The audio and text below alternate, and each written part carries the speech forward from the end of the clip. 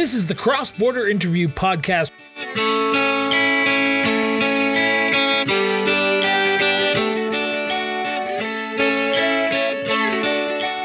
Welcome to a very special Friday edition of the Cross Border Interview Podcast. I had announced earlier this week that after Monday night's election results, we were taking the week off, but we want to dig deep into some of these results and talk about the election that we just went through as a city. The last 10 months, the last almost 12 months, depending on when some of the candidates actually announced, resulted in a election of a new council across the city of Calgary, but also changes in mayoral races and councils across this province. As always, we are bringing in our guest with the most information who wants to come and talk with me, because I love having people come and talk with me.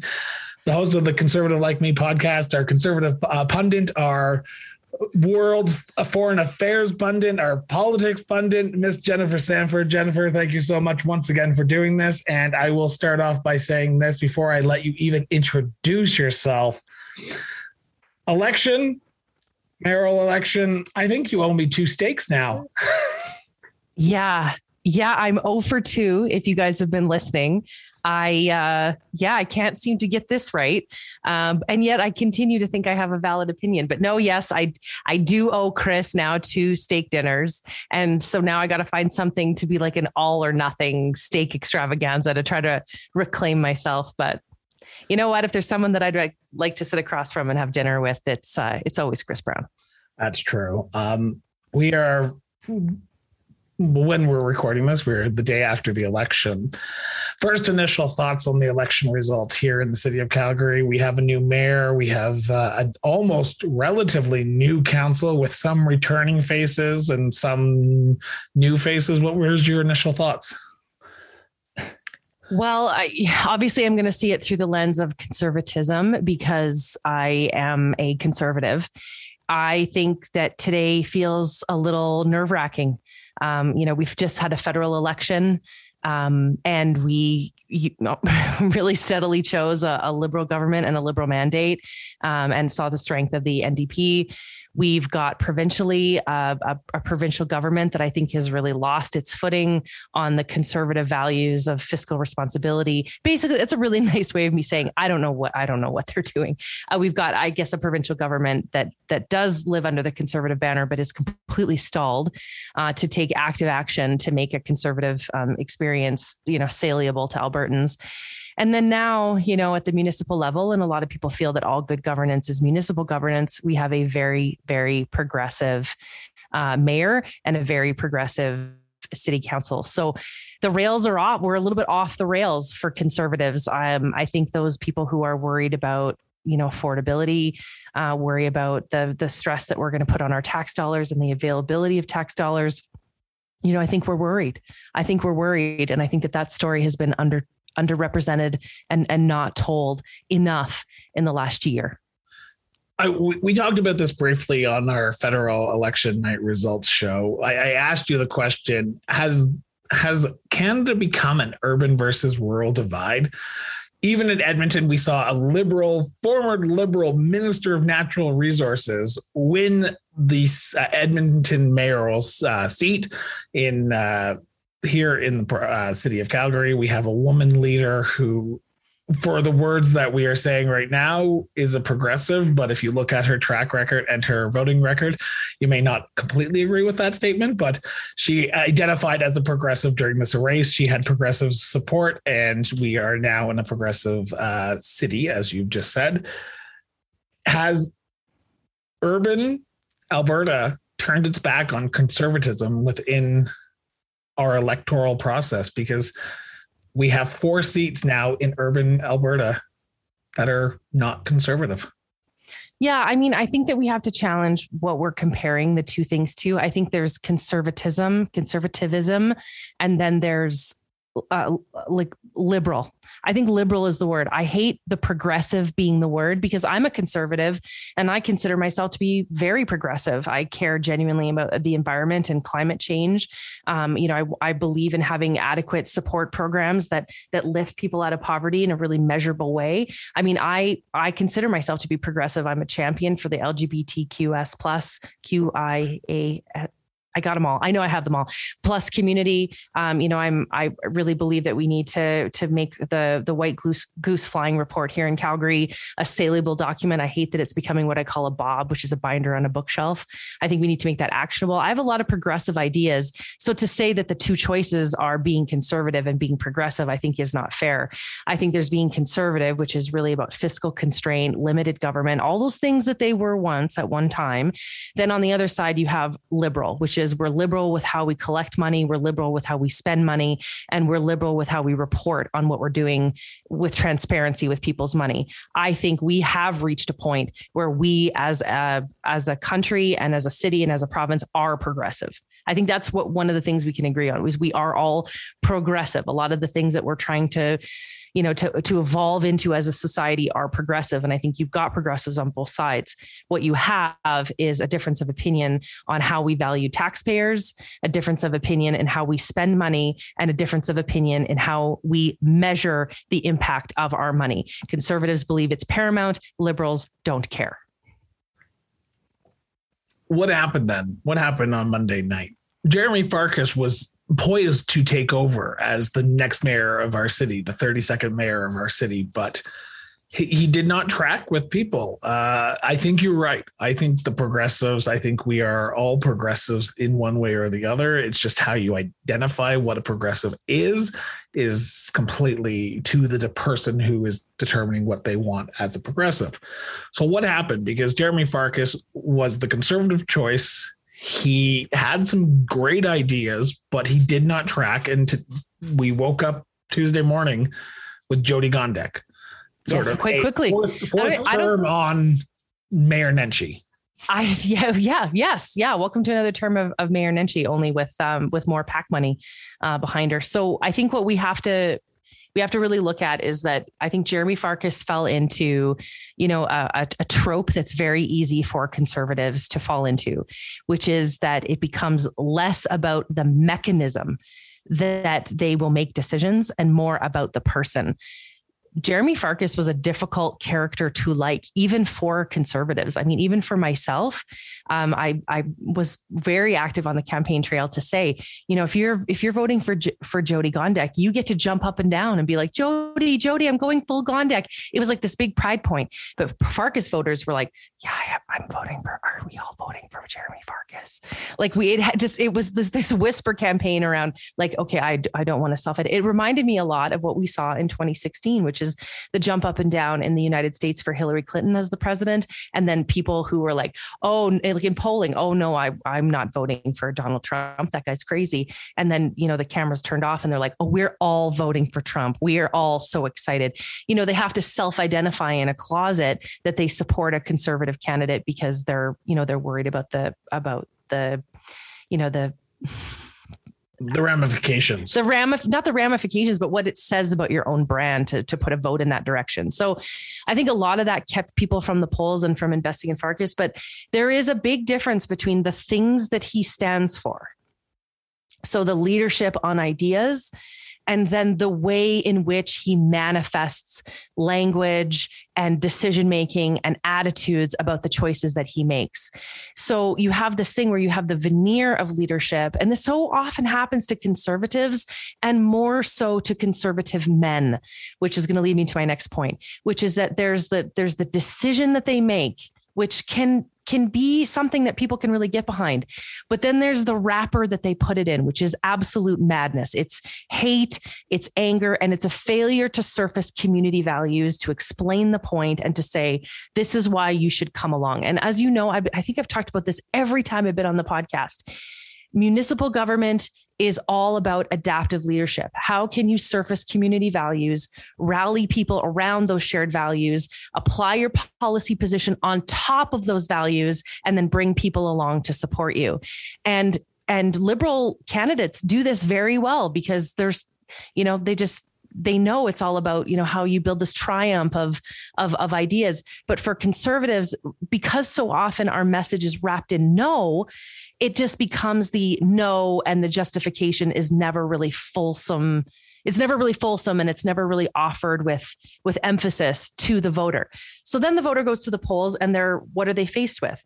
Well, they're faced with the narratives that liberal candidates use with such great efficacy, which is, we will move you forward, they will move you backward. Your vote is going to take this city backward at a time when people are terrified around the transition that the city needs to undertake. So that's the first issue. The other challenge of this is that I don't believe Farkas was robust enough to actually say, amid all of these things that we cannot do, these are the things that we can do. And I think that transition came too late in the campaign. And I think that it didn't reach its salience enough in the public debates that were held. When I was going to school back in, early 2000s, I feel old. But when I was in university and college, I was often told that politics at a municipal level come down to one thing. Who do I want to have a beer with? Who can I see in the backyard having a beer with? I think a lot more people looked at Jyoti Gondek and saw the open welcomeness and accepting person that she might be portraying. And when they looked at Jeremy Farkas, they looked at someone who didn't know how to properly cross his arms when he's standing for a photo. I don't know how. Okay, that is a thing. Why was that such a thing? I think it's actually... What is this? Oh, I was like, what? For those of you listening, Chris looks not okay. Yeah. I think if we turn that on its head a little bit differently, I think it's actually more complicated than that. I think it's actually the rise of, I don't want to have another problem. People are taking very personally the stress that the provincial government is putting on people. You see it on social media. You hear about people talking about it in coffee shops and with their families.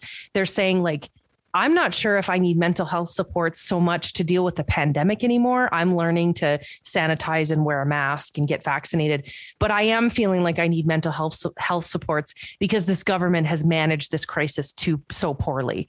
And I think that because people have said, it's not so much, do I like this person? It's, do I really want to wake up in the morning and check my Twitter feed and talk to my friends and family and think I now have another problem. This person is a stressor to my life because I don't know if they're going to lead us in a direction that I can support. And I take that very personally as a human person. So I think that was a little bit of the Farkas thing. And it really does come back to a vision for the city. As if he was able to say, listen, my leadership isn't just about no, although there is a lot of that. We have some crazy no here, and here. But there's also things that we are absolutely going to do. And here's how we're going to do them. And then also making a case to say, I know you have post-traumatic stress disorder about the UCP government. Someone who can work with that government, no matter how difficult that may be, might actually be in our best interest as a city, right? This constant strife between Nenshi and Kenney hasn't helped anybody. It hasn't helped the province to do what it needs to do, and it has not helped this city. And it's created a whole host of problems and oversight around what is the true role of municipal government, because there had to be a lot of overreach because that relationship is so broken. And you even just saw Nenshi taking that, that final kick at the cat, hold no punches. That's so beneath him as a mayor, and it's so beneath that office. It's unfortunate, but I think what you have to look at, the veneer of that, is that Farkas could have said, what would be the benefit here of us taking the municipal needs that we have as a city of Calgary and going to the province and saying, we may be very different, we may be very similar, but we absolutely have to work together because people are stressed and they're worried about what their experience is as an Albertan and as a Calgarian. It doesn't mean we're in cahoots with one another. It just means we got to work together. Would you say the same thing to Jason Kenney about Justin Trudeau? Because as a conservative, you gotta, because you're talking from a progressive, a quote unquote liberal, to a conservative premier, a liberal mayor. Naheed Nenshi, while he identifies as an independent, I'm pretty sure we all know that he is not true. Exactly. Would you say that to Jason Kenney and say, suck it up, Buttercup? It's time to put on your big boy pants and actually sit down with Justin Trudeau and have an actual conversation. And I would say the same thing to Justin Trudeau. Time to put on your big boy pants and actually sit down with the premiers and have a conversation and stop trying to dick around and try to freaking do this all by yourself. You know, a little out of whack here, but I got to ask that question, then we'll move on. It's a valuable question to ask. I think it always deserves to be said when you have two levels of government, especially when there are differing political affiliations, to say we absolutely have to work together. Now, two things that hamper that from being a bit different from the municipal to provincial is the fact that there are systemic challenges based on confederation that have made Alberta the workhorse of Canada and not a seat at the table. So there's systemic challenges there that do not exist from a city of Calgary to a provincial. So it's a bit different in that regard. But also there is a lot that Jason Kenney can be doing that he doesn't need the federal government's buy-in for, right? You know, I've talked about this on the podcast before. You know, the minute that the carbon tax was made a permanent piece from the Supreme Court legislation, Kenney could have exercised the notwithstanding clause and moved us into cap and trade, the same thing that Quebec has immediately. So there are lots of things he can be doing to demonstrate leadership before he has to get Justin Trudeau involved. So it's a bit like comparing apples to airplanes, but overall, I'm always a big believer that you have to say that these levels of government have to work together with greater efficiency. I mean, for Nenshi to say, like, I haven't even met with Kenney since the summer. Well, what would be Kenney's incentive to work with you? You have a working relationship with Justin Trudeau. You've cut him completely out of the system and demonstrated tremendous municipal oversight in some of the decisions that you've made in the last year. So, you know, that relationship is really destroyed. And I wish that Farkas could have got on message with that a little bit better to say, hey, listen, I know that I have a reputation as being difficult to deal with. I know I have a reputation as a no man, but I also have this understanding that one of the most paramount roles of my job is going to be to take that firmness that I have, but say, here are the rights of Calgarians. And I'm bringing that to the provincial government. And we've got to work better together in service for Calgarians, because it comes back to that classic line we saw every candidate spewing. There are three levels of government that all want your tax dollars, and there's one taxpayer. I also want to make sure that I mention this. To the provincial government cabinet, to the provincial MLAs, don't take the bait when politicians send out letters like that. It makes you look weak, petty, and insecure about your own future. When Casey Madu came out and attacked Nenshi about that, I rolled my eyes, because at the same time, you do not live in this city, and you should be worrying about what's happening provincially. You are the Attorney General of this province, and let Nenshi ride off into oblivion with his guns a-blazing and just ignore him. And that could have been a better PR stunt for you. Yeah, absolutely. Drop the rope. Yeah, Drop the rope. Let's get back to the election on Monday. We were on the cusp of breaking the glass ceiling for two different methods. So one, woman being elected into the highest seat in Calgary, but also a member of the LGBTQ community, if Jeremy Farkas had won on Monday. During this campaign, the Jyoti Gondek campaign made it known that she was a woman. I'm pretty sure if you looked at her, you would know that she was a woman, but they wanted to make sure that people knew that she was a woman, because in 137 years of our city, we have never elected a woman until Monday night. I had two guests on during the broadcast on Monday night, and they talked about how it was good for women to be represented at the seat. From a conservative perspective, what was your initial thought of having a woman finally as the leader of our city? Pass. Why is that? Oh my God, people are going to get my home address. Okay, so as a woman, I will offer my own view, which I know is shared with probably other women, but maybe not the masses. And that is that I do think it's good that our mayor be a man or a woman, and we are not unafraid to choose the candidate that we want, and that we have, a good representation of what our city looks like on city council. I think that's a good thing, but I don't think that should be the reason. I think that Jyoti Gondek should be chosen because you like her policies, because you like the way that she's going to bring this community together, because you see her vision and you see yourself in that, and you feel proud that that's the direction that our city will go. Not because you're like, this is the gender that I'm picking. I'll just speak from my own experience. I really, for a long time, wanted to work for NASA, and I wanted to be an astronaut, and as a little person. And I had a lot of people in my life who were like, oh, that's a job for boys. That's a boy job. You could probably, help in some way, but you're probably that's probably not a goal that can be achieved. And, that's wrong. All women should believe that they should belong in all spaces where decisions are being made. That's, of course, not my words of someone greater than me. And it's always great to see women succeeding. But the reasons why they should succeed should not be based on what they look like. We are too evolved as a city and as a society for identity politics. I dismiss entirely the idea that we need to have one of these and one of these and one of these and one of these, and then we have what should represent us. I think we should have the absolute most qualified people, and all of those people on the ballot should look like our city.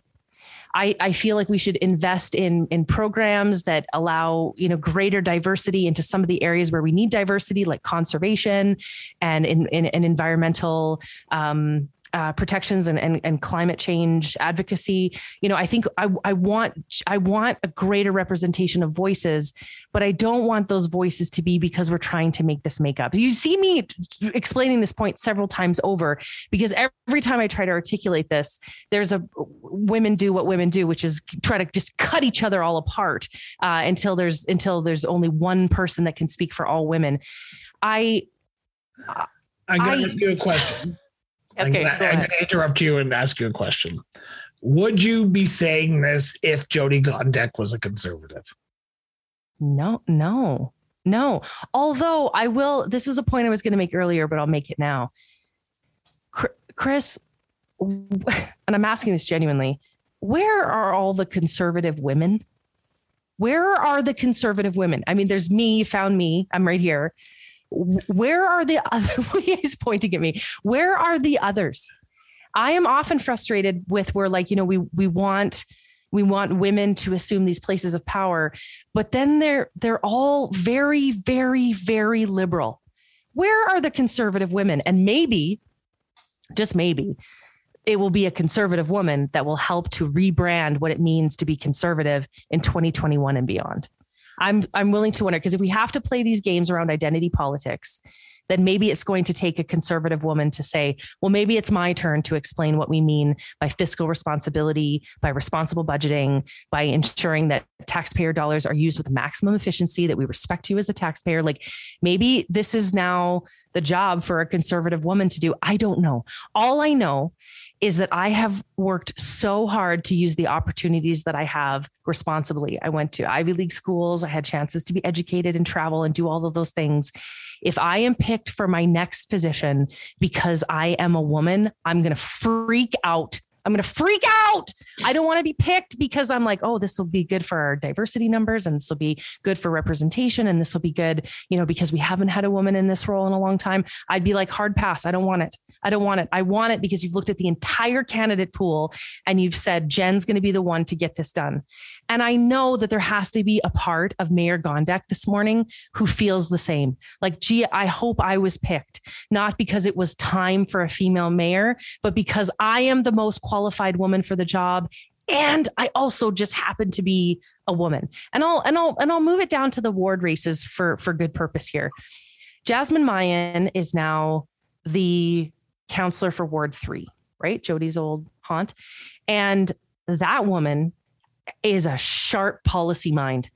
The way she thinks about policy is exactly the way municipal leaders should think about policy. The way she is pragmatic about what's possible, the way she thinks about the technical correctness of a policy, like will it actually achieve the outcome?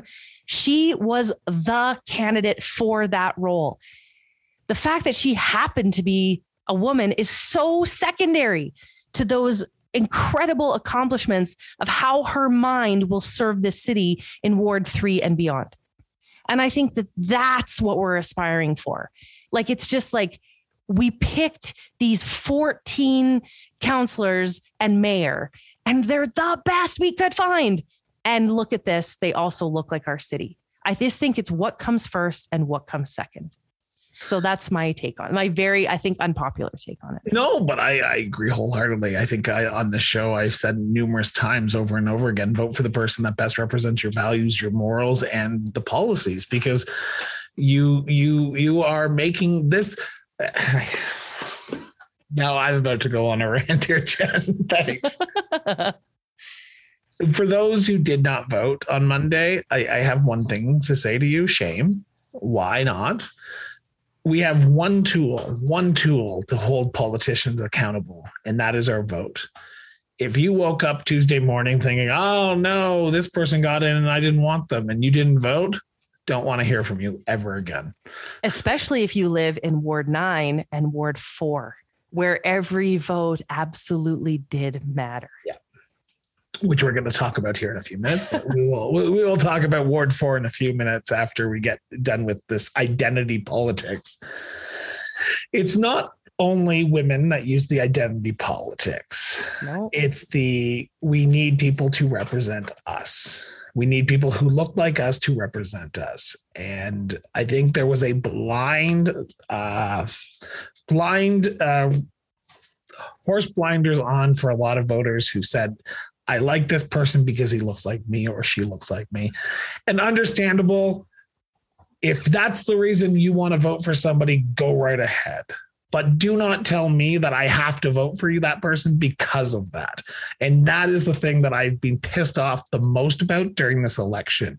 I have seen from all parts of this city, not just places of large, diverse candidates, that they have said to me, you need to vote for this person because they will represent us, because they look like us.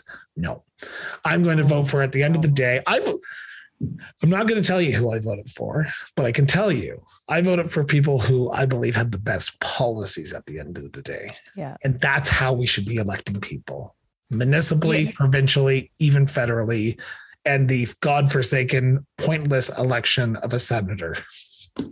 Yeah, whatever that was. I have to give a shout out to Ward 6, which I cared more about than I should have, given the fact I don't live in that ward. But there was a candidate who tried to best Richard Pootman's Lana Bentley. Lana Bentley is the untold story of this entire election. Her vision of disciplined community engagement, disciplined environmental action was so liberal and so progressive, but was wrapped in this veneer of practicality that really made a tremendous appeal to conservative voters like me. And that is a striking example of what I think the future potential of this city is. She was not successful last night, but if any candidate or any campaign that was successful last night, her phone must be ringing. She deserves to be in City Hall in a position of power by the sheer fact of the way she thinks about preventative interventions versus crisis interventions, the way she thinks about climate action. I could just go on and on and on and on about her. She also happens to be, a woman and a person of color. She never campaigned on that. She campaigned on the idea of ye with the best ideas gets to go to City Hall. Yeah. And I think that I find that to me tremendously emblematic of the types of campaigns that I hope that we run in the future. Look at you talking about liberals or progressives that aren't conservative. I'm melting your conservative heart on this show. It's taken a few months. No, I liked Lana from the first time I heard her speak. I was moderating a conversation among candidates, and I didn't know a lot about her. And she showed up, and within the first two questions, I thought, there's something magnificent here. And I think that she had that great quality of being not only an ideas driven leader, but someone who was going to figure out that as we transition, we cannot leave people behind. And I think that she would have been a tremendous asset to Ward 6, but I'm sure her phone must be ringing today. I think we'll see her in City Hall in some capacity. I sure hope we do. We would be lucky to have someone like Lana, and not because of what she is and what she looks like, but because of the way in which her mind will serve this city. I want to just take a moment right now and talk about some of the other ridings that, and I know identity politics is not ridings, but other municipalities across the province that elected women last night. And there was a lot. There was some women who defeated incumbent mayors, and they are hard to, it is often harder to defeat an incumbent in municipal elections than it is federally or provincially. Yes, but it is. We woke up Tuesday morning with just under half of the population of Alberta being represented by women as mayors in our province. Drumheller, Olds, Innisfail, Okotoks, Medicine Hat flipped, and there was a long-term incumbent mayor there who ran for re-election and lost spectacularly. Banff is back in the women's column for their mayor because Karen Sorensen left to go be a senator. Yes. Incumbent is now a female. Women is a woman. We're not allowed to say female. Sorry, woman. We are now in a more woman-friendly politics arena where women have the ability to get elected. Or is that your takeaway, or am I just the man with privilege here talking about that? Well, I think the thing is that we're seeing more women on the ballot, right? We're seeing more women on the ballot and saying, like, my gender doesn't preclude me from participating in this area of work. And that's a great thing. That's what we aspire to. That's what equality is, right? Is people saying, oh, I can be part of this. I can be part of this. I remember when this makes it sound like I'm 38 now, but it makes it sound like I went to school in the 40s. But I remember when I was in grade 6 and I wanted to run for student council, and I went to go see the principal and said, I'd like to run for student council. I appreciate that I'm in the youngest grade in the school, but I think I'm really disciplined. And he was like, absolutely. You would be a great secretary. Like, why didn't that principal tell me I could have been the president or vice president or finance, or like, why was I just like, oh, you're probably a very good note taker? Turns out I was a terrible note taker and I only got one vote, but that doesn't matter. That's not the goal of that story. The goal of the story is that now you hope that all the way from neighbors and parents and high school guidance counselors and principals and people who are in places of influence are saying, yeah, of course you're going to be on a ballot one day. Right? Be unafraid, be on the ballot. And then, sending a message to the public. The public has said, yeah, of course you should be here. Of course you're here. You have great ideas. Of course you're here. So, that's what the aspiration is. That's great. I'm just happy that more women are in that leadership role, and maybe we can get away from the idea that we have to continuously keep on asking women to run because they should be able to run if they want to or not. And so should men. If you want to run, go run. You shouldn't have to be begged and kicking and screaming to the nomination location. So I just hope that now that we are in a world where we see more women elected, we can keep our foot on the gas pedal, but not assume that we need to have organizations where we have to ask people to run, because we shouldn't have to ask. We should just assume that people are going to run. That's my last statement on that statement. Do you have anything left before we talk about third-party advertising? And yeah, I have my own thoughts on the Calgary-based organization Ask Her and their program Prepare Her. I was a participant, if that's what I say. And I have some thoughts around what that organization really, truly wants to aspire to be. They need some genuine reform. And I think that they'll go through that period of reform now. I think they have to ask themselves, what is the true goal of how they want to serve candidates that go through that training school? And I wish them best of luck as they audit that and ask themselves some really tough questions. So I'll just leave it there because I really want to talk about PACs and third-party advertisers. PACs and third-party advertising. This is the first election under the new Municipal Government Act where businesses and unions could not donate to municipal candidates, and third parties had to register with Elections Alberta and Elections Calgary, or so on and so forth. We saw both sides, the right and the left, come out with third-party advertising into political action committees. It wasn't a big issue until probably September when the election really started kicking off and people went, oh, wait, all these third-party advertisers and political action committees have money and they're spending them on elections. Before we talk about the winners and the losers of the third-party advertising, the political action committees, what's your opinions on them? Because I'm not in favor of them. I think they should not be allowed. I think they should be disregarded, and the provincial government needs to overturn that part of the section and say, nope, no third-party advertising for anyone. So it all comes down to what type of campaigning you want to see. And you have two choices.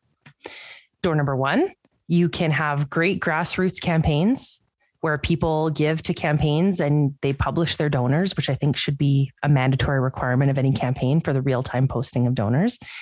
And you run your campaign based on ideas, you door knock, you fundraise for signs, you have little community events, you sell a muffin for $4. And it's just this quaint little way of this city of 1 million people deciding who they want to lead it. That's door number one. Door number two, you can have PACs and third-party advertisers try to prop up candidates, have misinformation campaigns, frustrate voters, confuse voters, and fight in the jungle. And that's what this campaign really was. This was gross for Calgary. And I don't know why this wasn't a topic of conversation every day by the news media. And we're going to talk about the news media because I know you, Chris, but this was gross. This was gross, the amount of money that got into this campaign, the brand confusion between when you couldn't decipher an ad from a third-party advertiser and an ad from the candidate, the amount of PAC money that made, candidates these larger than life, untouchable, forces to run for office. This is not what this city is. This is not what the city is. I've seen how this has ruined American elections. And you talk about, is there an urban and rural divide? There is in America, and there will be here if we continue to have this. There's no reason why we need this at a municipal level. There is no reason why we need this. It's an unnecessary David and Goliath proposition that you put forward for voters. And we don't need it. We don't need it. We shouldn't want it. We should. I loved the campaigns that fundamentally believed that elections are won at the doors, talking to voters, saying, this is what I have to offer, bringing them to small community events, not this massive infrastructure of whatever the hell some of these candidates have. And you're absolutely right that you had PACs on both sides. And then what did we start talking about when we needed to be talking about real ideas? We were talking about where are the PACs, who owns what to who's transparent, who's donating to who's it. And it never became about the political issues. And so what got to happen, which makes me super sick in this campaign, is that then candidates could say super reckless things and nobody was checking it because we were so busy trying to figure out where did that message come from? Who endorsed that message? Who's giving her that kind of policy guidance? Who's, building this collateral on her behalf, his or her behalf? And then in the meantime, you had the totally reckless rhetoric of candidates in both the mayoral race and especially in the ward races. This, in Ward 10, I did not see that much social media backing of the two PACs that I forget their names right now. Look Forward Calgary or Forward Calgary and Calgary's Future, or whatever it's called. I'm active on social media, but I didn't see it. I did see it for other campaigns though. some that were in closer races than maybe 10, because I think 10 was going to be Andre Chabot no matter what happened, because Andre Chabot was the name recognized. And in a time where people were leaving council in the exodius that was, 10 out of the 15 were not running for re-election or running for a different position. People of Ward 10 and Ward 6 were looking and saying, hey, Richard Prudman, I know that guy. Andre Chabot, I know that guy. So I'm going to vote for that guy again because I know them. So I didn't see it as much. I know that people tried to make hay out of it and people were talking about it. I know there's two news organizations, independent news organizations, independent news organization that did an article on it. Pardon me. And I read it and I hate PACs. I will be the first to admit, I don't think they should be around. I don't even think they should be around provincially or federally. At the end of the day, the person with the best idea should win. And we need to get back to the door elections, the people at the door. And I know in 2021, it's hard to do that due to COVID-19. Oh, stop it. Everybody door knocked. You could do it socially distanced. I know. Everybody did it. But not having those community events, not being able to go to every event, not being able to meet one-on-one with people. It was hard. And I know social Zoom meetings and Facebook lives were a big thing. People don't want them, but people don't want them. You can schedule them. People don't want them. So I just think third-party advertisings need to go away. Community PACs need to go away. If that's the case, next election, I think we need to start the JC Political Action Committee where we endorse everyone and just screw everyone up and just say, hey, we're going to endorse every candidate that's running. Why? Because we can, and you can't tell us we can't, because that's how stupid they are. And half the time, I apologize, I heard reports from numerous candidates from across this riding that the PACs weren't even approaching people other than the ones that they knew they were going to endorse. Yes. Wasn't that an important story, right? Some candidates didn't even have an opportunity to present their endorsement. Obviously, there was that huge windfall with Evan Woolley's endorsement in Ward 8, which got pretty cantankerous and pretty difficult for a lot of people who tried to express a voice of opposition to how that endorsement went. But I think where we're looking at is who are the voices of influence. And there are some endorsements that I think matter. I think community association endorsements matter, right? A community association who's working on the ground for these communities to be able to say, we've looked at all the candidates and, we as a board really believe that this is going to serve our community the best. And here's why. Here's some of the projects we've brought to him, her, they, and they've indicated some, like, I think community associations have a voice in this. Their voices were not heard because we've got these big machine PACs. I do think that there are voices of influence. I just don't think that they're where the money is. Yeah. And I think at the end of the day, community associations, while we're on that topic, we're scared this election to come out because there was a lot of races that no one knew what was going to happen. I think until probably the last week of the campaign where we started saying, okay, this person might win, people started actually paying attention. And if you look at the results and if you look at the numbers, more people voted in advance voting than they did on election day. That's right. And I think the other piece of this is that we were guided by incredibly shitty polling.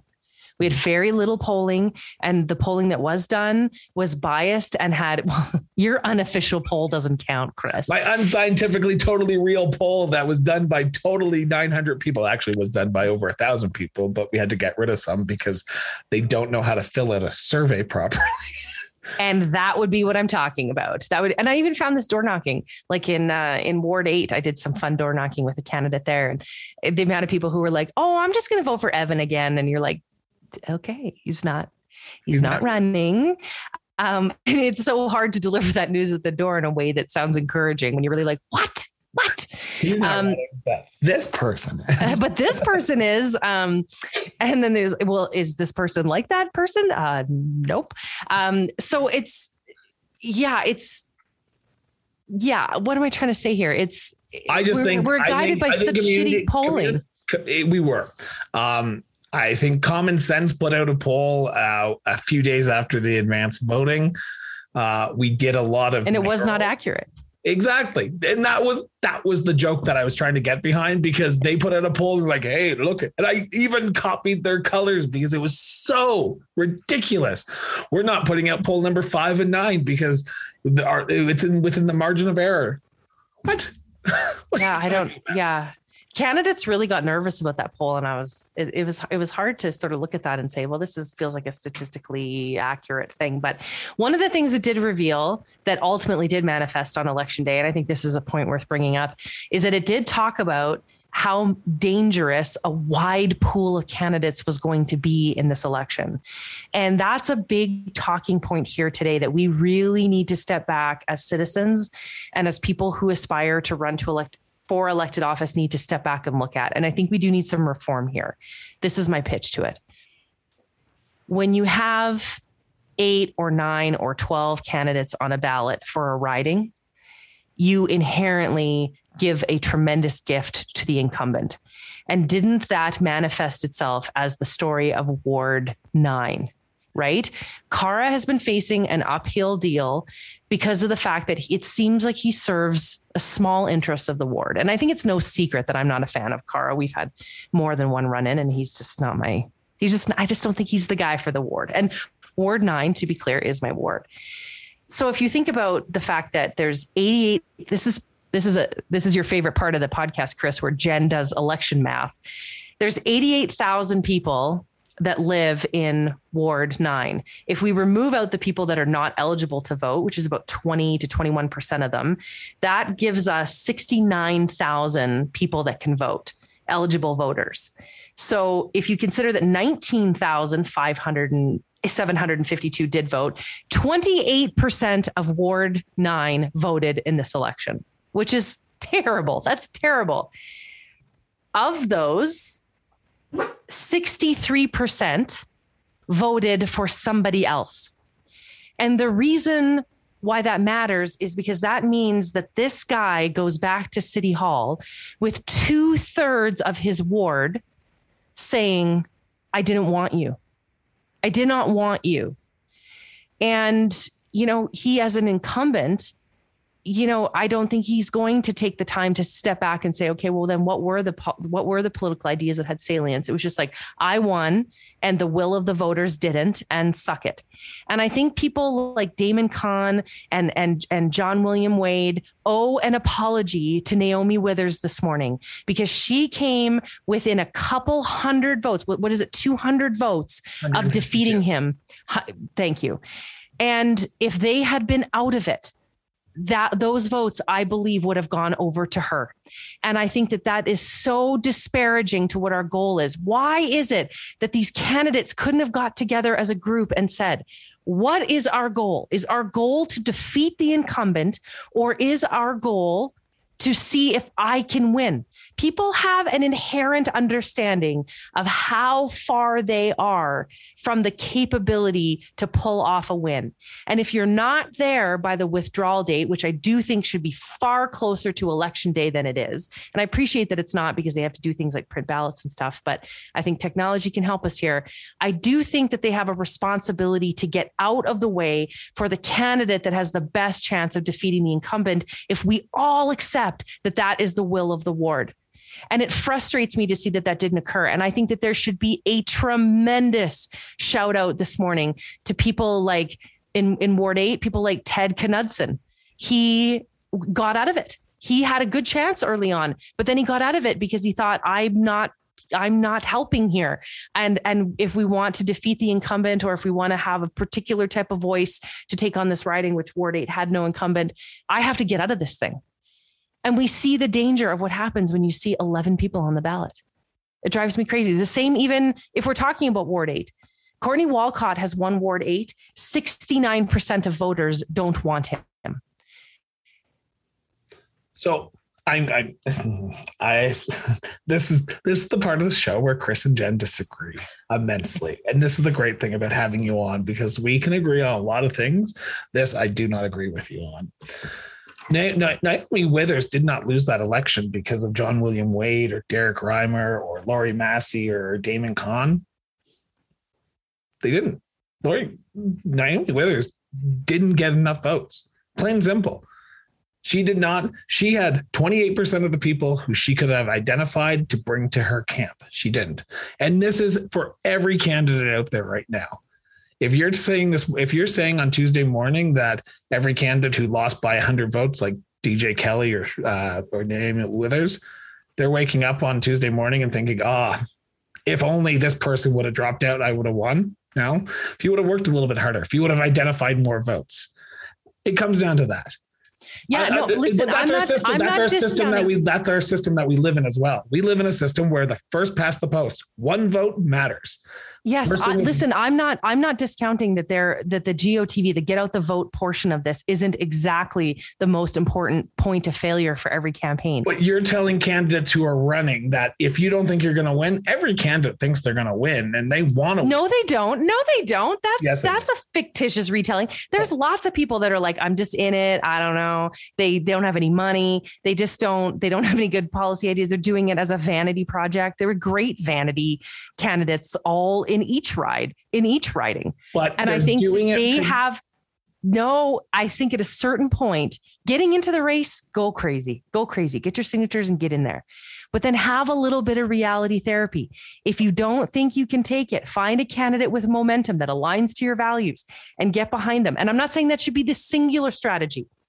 I also believe you should be working very hard to get out the vote. The voter representation, if we're just focusing on 9, it was dismal. So many people didn't vote at all. That's terrible. What are the barriers for them to feel like they belong in this election? That should be absolutely investigated.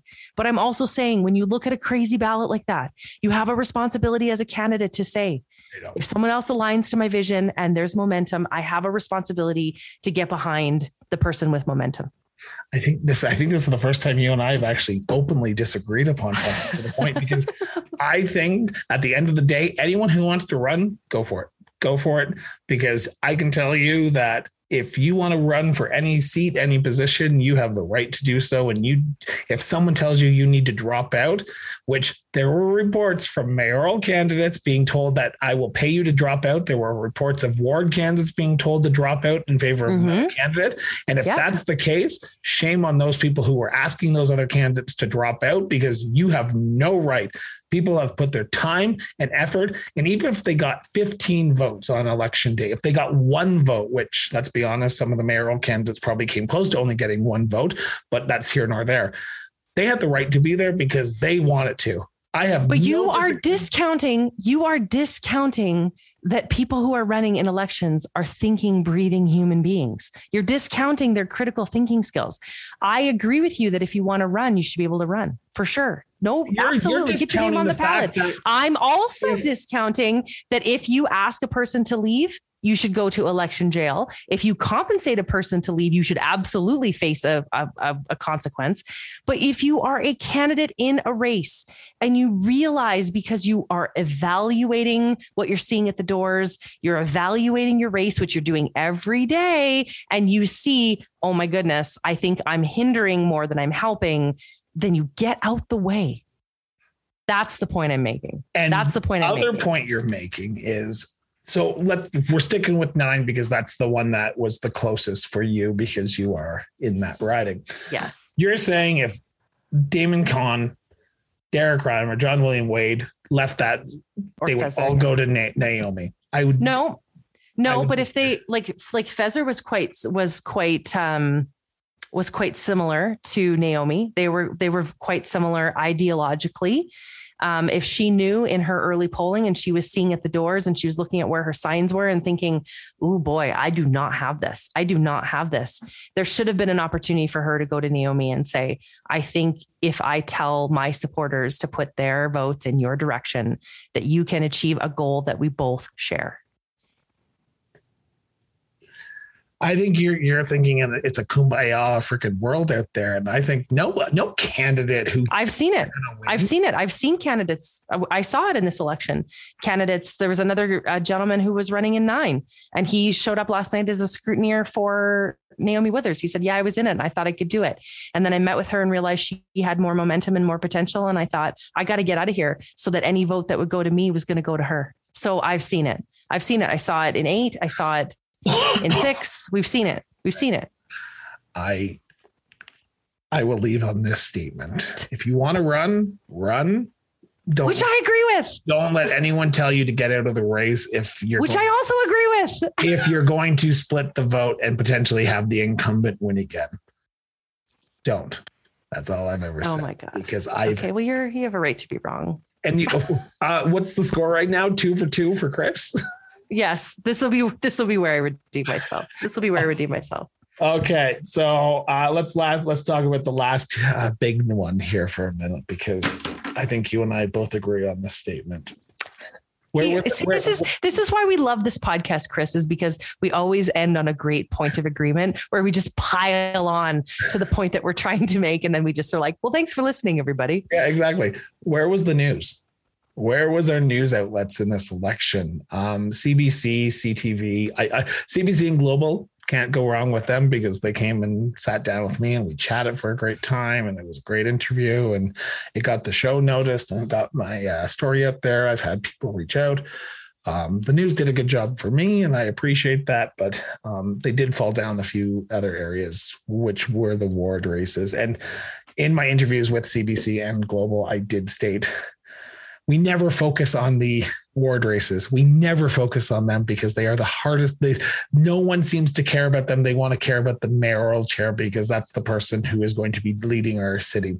But at the same time, we have to remember in Canada, in our British democracy, we have a very weak mayoral system within Canada. They are one vote out of 15 in Calgary. So no matter who was in that chair on Tuesday morning, they had to make sure they got 7 other people agreeing with them to get anything passed and anything done for the next 4 years. I wish the mainstream media, air quotes that, would focus more on those down ballot races. Please do that next time. Like it tires me that we don't do that. And I jokingly said at the beginning of this interview that the guy fucking with cancer had to fucking hold debates for wards, forums for wards, because no other media was doing it. COVID-19 did not just come out of nowhere, and we were surprised that we weren't going to be able to hold indoor forums anymore.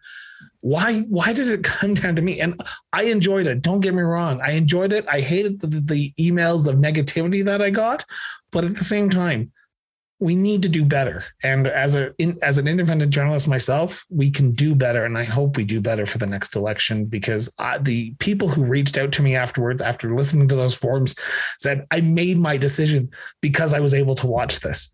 I did half the races and I wish I was able to do all of them, but I got tired. I am exhausted half the time these days because of everything that's going on. And I wish I could have done more. And I feel like I've let people down for not being able to do more. And I wish the media would have picked up and done a little bit more to help me out. Well, you did really let us down by not doing them all, and you should feel a tremendous amount of shame. Obviously, that's the most paramount takeaway. Independent journalism like you really did lead the charge, because you recognize that while the mayor is the head of Calgary, the city council is the neck and the shoulders, and they will turn that head in the direction that they so see fit. And it mattered to people. It really did matter to people. People had a lot of confusion about what they knew and what they thought they knew.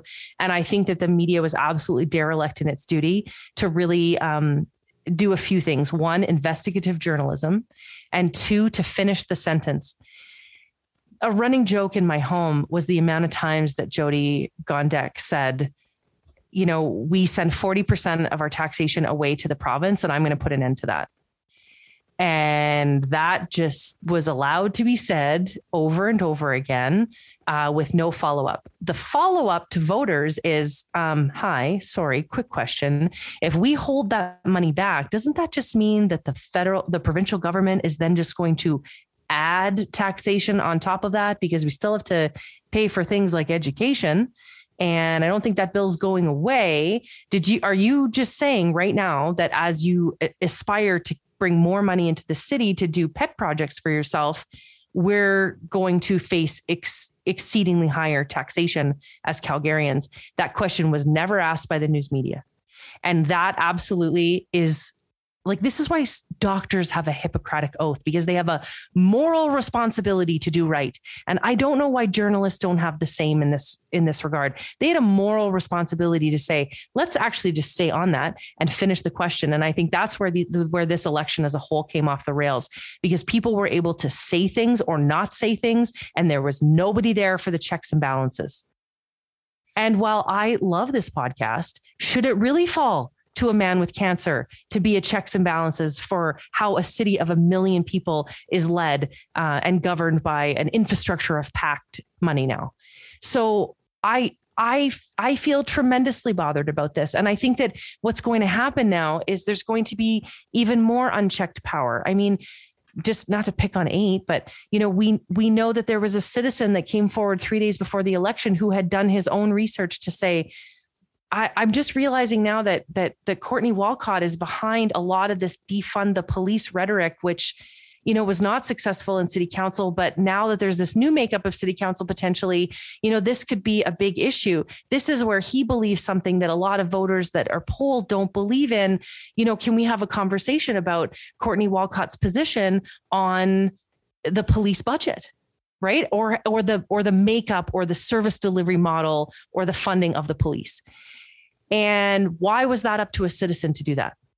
Why was that up to a citizen to do that? Why wasn't that up to the journalistic infrastructure of this city?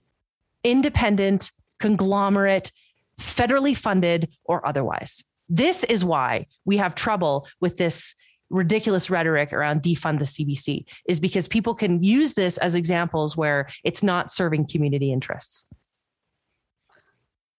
I appreciate an independent media. The issue is the big wigs in Toronto, Montreal, or wherever the main stations are, Toronto Star, Post Media, CBC, Global, Shaw, whatever you want to call them.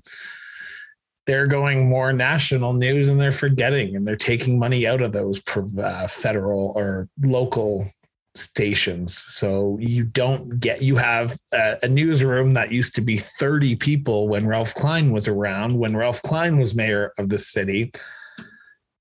And now you have a newsroom of 5, and the 5 are supposed to do the work of 30 people. And it is a sad state of affairs when our media is attacked viciously with death threats, which I got my fair share during this election, and that's here nor there. And the police are doing. It's both here and there. And we are, I hope that our media takes some time out of their day to look at what happened in the last 12 months when it came to provincial politics, because we are now a more divided city than we have ever been. And if you think the last 4 years were bad, wait till the next 4 years. They're going to get worse, and they're going to be more angry and more divisive than they have ever been. So I hope independent journalism survives and journalism starts holding people to account like they did when Morrow was around, when Mansbridge was here. Like these are the people we should be striving to be, and not trying to be the Ezra Levants, the gotcha journalism. And I hate that journalism. That's right. And by that, you mean provincial and municipal. You said just provincial, but provincial and municipal. Federal. Yeah. And federal, of course. Yeah. Across the board. I have to ask you this question, Chris, which I know I'm not the question asker, but I'm worried you're not going to get to it. Every time an election finishes, there's always this question about, should we reform or introduce new policy or try to change elections Alberta/elections Calgary to make changes to the voting process, the voter qualification. Do you have anything on your list that you want to change? Because I've been making a list as we've been talking, and I have 3. It goes back to the disagreement that we just had. Okay. Municipally, we should change our voting method. We should go to a ranked ballot. No way. Really? Yep. I agree wholeheartedly. Then what happens? Then you have those 11 candidates who are able to stay in because they might have a chance to win, and you have a ranked ballot where people will get knocked off until a person with 50% of the vote wins. You look at every single one of these ridings, one of those people won with more than 50% of the vote last night. One person won with over 50% of the vote. How bad of a society are we that we have 14 people, 15 people, including the mayor, I should add that as well, who have been elected with less than 50% of the vote in their riding? We need to change that. That is where I would start. Day 1.1, change the system of how we elect our municipal. And DJ Kelly, Ward 4 councillor or candidate, because he was Sean Chew did win, but there's a recount going on, and we at the time of this being recorded, we don't know the results of that. Ward 4 councillor said that if he does not win, he will be advocating for that, because we need people who are represented by 50% of the vote, and that would be the first thing. And I hope people take up that and start moving forward with that, because we saw today or on Monday that voting is easy. The tabulation was easy. We had results by about 8:45. We knew who the next mayor was. That is unheard of. So we can do this. It's not that hard. So that's where I would go. What about yourself? Mine are much more boring and procedural than that. I'd like to see advanced voting moved closer to the election. Yeah. I think that we had a real problem here where we had such a break between the end of advanced voting and election day. I think it made it hard on candidates, because it's hard to door knock when you've got 141,000 people that have voted, right? You're out there, you're pounding the pavement, you're trying to put up signs, and the only thing you're hearing is, I already voted. And then you make that proposition to voters, and they're like, oh, I wish we would have talked earlier. And you're like, well, I tried to get out to your community. So I think advanced voting has to be much, much closer to the voting period. I think people who voted in 2 and 4, where there was some controversy about the candidates, I think that they're wishing that they would have had the opportunity to have their advanced voting closer to voting day. 2? Yes. Well, Joe Maglianoca was. Well, he didn't win, and he lost by a large margin. By a large, but still. No, I understand. I understand, but the Sean Chew, like 52 votes, I guarantee you there's more than 52 people, or there might not be. And let's talk about that for a second, because we weren't going to, but I'm going to say this. Okay. This happened in the federal election. This exact incident. Yes, it did. In the federal election. And what happened? He won, and he won by a small margin, just like Sean Chew. They did a recount. He lost. He still won. And he's powering through and saying, I'm going to represent the people who have elected me as an independent in the House of Commons. For those people who think Sean Chew is going to resign, I'm sorry, but unless he is found guilty, that is the only way he is going out of that chamber. Only way. Yeah, he's not leaving. Let's be clear, he's not leaving. But there's such a liberal group of people now on city council, that so much of his next few months will be the pressure for him to leave. What a terrible situation obviously for the voters of 4, and that whole situation. That 19-year-old girl. Exactly. And I was just going to say, and for everybody involved there as a victim of what happened there. Well, how terrible. So the advanced voting piece. The withdrawal date, I think, needs to be much closer to election day to allow, as I've made my case, candidates to get out so that they can put their support behind other candidates who can beat, especially those that can beat incumbents. And I also believe that there should be a policy that in order to run an award, you must reside in the ward. Yeah. Oh, I agree with that. I've said that from the beginning of this. I think if you represent even if you run provincially, federally, municipally, school, you have to live there. You need to live there. And the only reason I say that is because you have paper candidates that come in, that put their name on the ballot and walk away, or they look at the wards and say, hey, this ward's open, or this riding's open, so I'm going to run as X candidate and I'm going to be able to win. And we saw that. And I think we should question any candidate that wants to represent a ward they don't want to live in.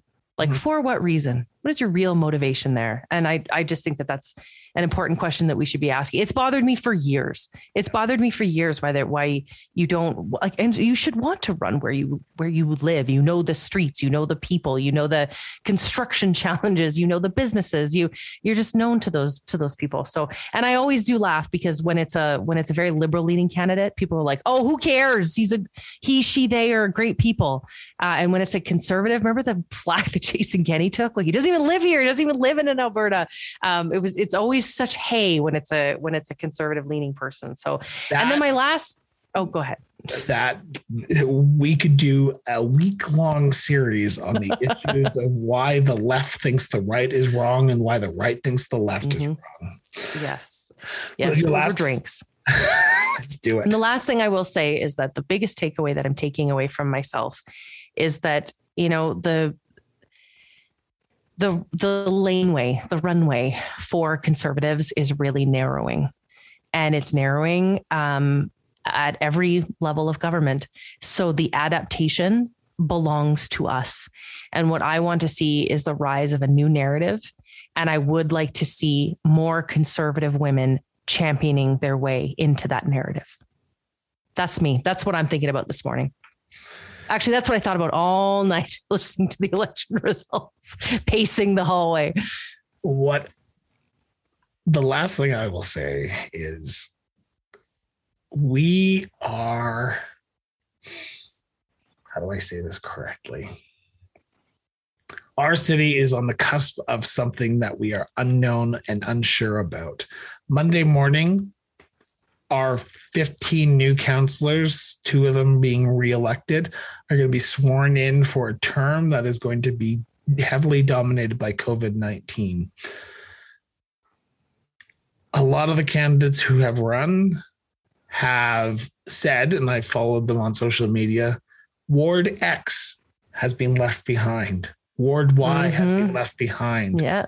Ward 8 has been left behind. And we now have 15 people who are representing 15 wards and not 15 people representing our great city. My takeaway from that Monday night's election, when I saw the results come in, was we have 15 people representing 15 different communities. We don't have 15 people representing the city of Calgary anymore. And that scares me. It scares me that we are going into a city, even though the majority of people elected on Monday were under that Calgary Forward or Future Calgary or whatever you want to call it.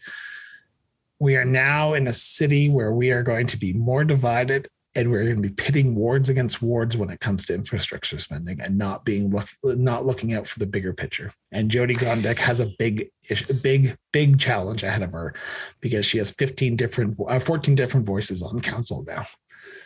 You know what? I disagree totally. Respectfully, I really think that it is time that there's greater representation of these individual ward differences. Ward 8 is so different from Ward 11, which is so different from Ward 7.